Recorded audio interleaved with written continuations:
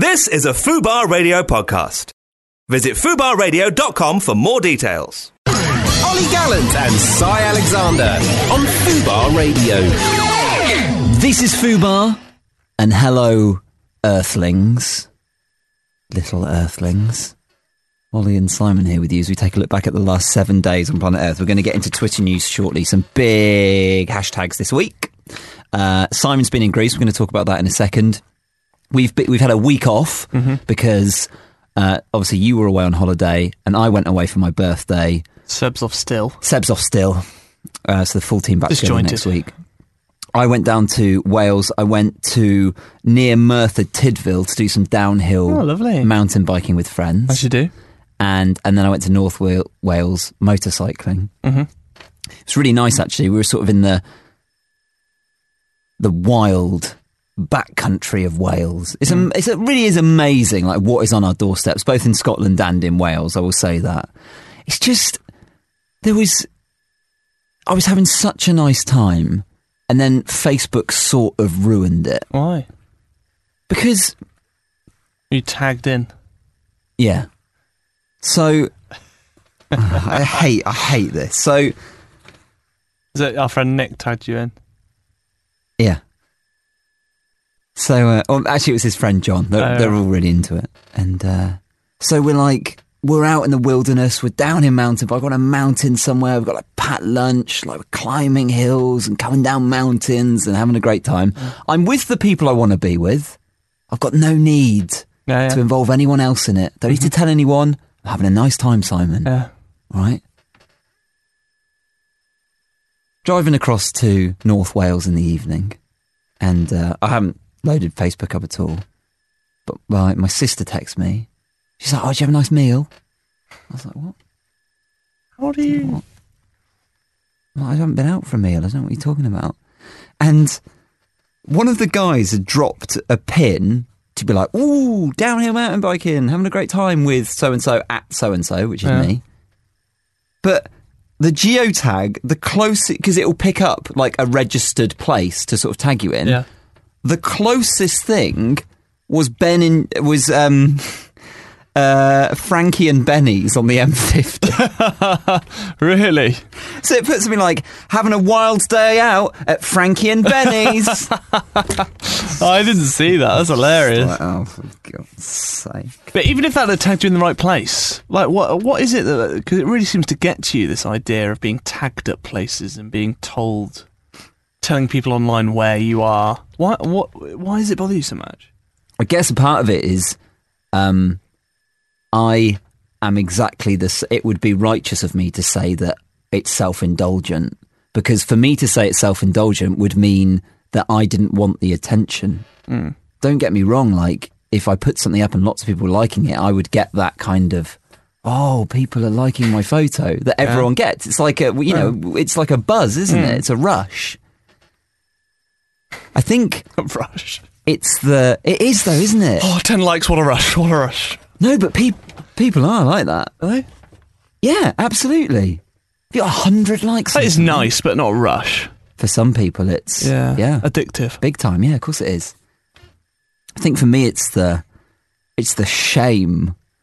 It's the shame of the self-indulgence afterwards. Oh, really? Yeah. So it's like, I genuinely think that's what it is. You feel ashamed. Like, I would love to like post a selfie on top of a mountain and be like, just backflipping Wales, and loads of people like it. I'm like, yeah. But then the guilt. Oh, the shit. So I thought you were going to say it's because you don't like people always knowing where you are. No, I don't like that. But that is the honest truth, I think. Wow. I think that's, if I'm really honest about it, it's the guilt. It's the post, that sort of, that one night stand, shouldn't have eaten that. Shouldn't have tagged myself in with a selfie. It's funny, isn't it? Have you never done a post that's come close to that you look back on now and go, God, did I really put that? The only thing that I've looked, the one thing I have, no, not really, I haven't. But I did, you can go back through your social, like whatever social media account you have, whether you've still got your MySpace bio somewhere in the ether. They found Tom Hardy's, which was brilliant. They did like a whole BuzzFeed about it. It's so good. your Facebook, whatever, you can. I don't know if you haven't done this. I urge you to go and do it just for hilarity. You can go back to the very first messages you sent and received. Messages? Yeah. Wow. And if no one's done this, go and do it. Wow. So it goes back to what, 2005, 4? Yeah. Who you were talking to and the entire dialogue. God, that's incredible. And I'm a bit scared. And it's like reading somebody else's Diary, yeah. That's so weird. I was like talking to girls and calling them like babe. Yeah. Can you imagine that? Hi, babe.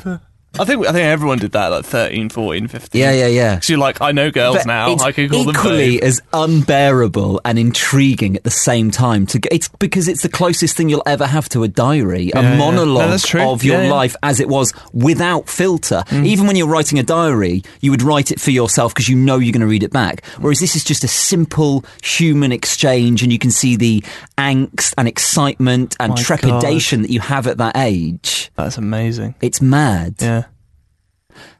You've obviously been away in Greece for a week. Yeah, I had a great time. It was a really remote place that we went to. It was on a place called Andros, which is a really big island, but not many people... It's bigger than like Mykonos, all the places that people have heard of, but just not very touristy at all. Extremely hilly, very mountainous area, very windy. We had to get a 2-hour ferry from Athens to get there. And everything had been really, like, travelling there was really great. It was me and Hayley, and then my best friend Tim and his girlfriend Vicky, so it was the 4 of us, double dating holiday. Vicky had been there before as a family friend of hers, so she was sort of leading the way. Her and Tim had both been there a couple of times before, so they were sort of leading the way. Tim definitely wasn't leading the way. So they were sort of not in charge, but they were just like, you know, going through the telling us where we needed to be and what we had to do. And when we got on the flight, it was all lovely and it was really fun. No delays, nothing. Got into the airport, got a first taxi there, got a taxi down to the ferry port, and again that was just no cash barely at all. It was so cheap, everything's so cheap. Really convenient. Got on the ferry, got there on time. Usually they're late. It's just all. And I even said the phrase. I even said, like, I can't believe how easy this has been. Like, no hiccups, nothing to worry about, nothing sort of put us on the back foot. When we got to Andros, we knew that we were waiting for a car company, rent a car company, because there is no way of getting to our villa, which is in like the hills, in the mountains almost, without it. There are no roads, though. That is the other thing. There's dirt tracks that spiral round the mountains, but no roads at all. We got there, and there was a little lady there who handed us our keys.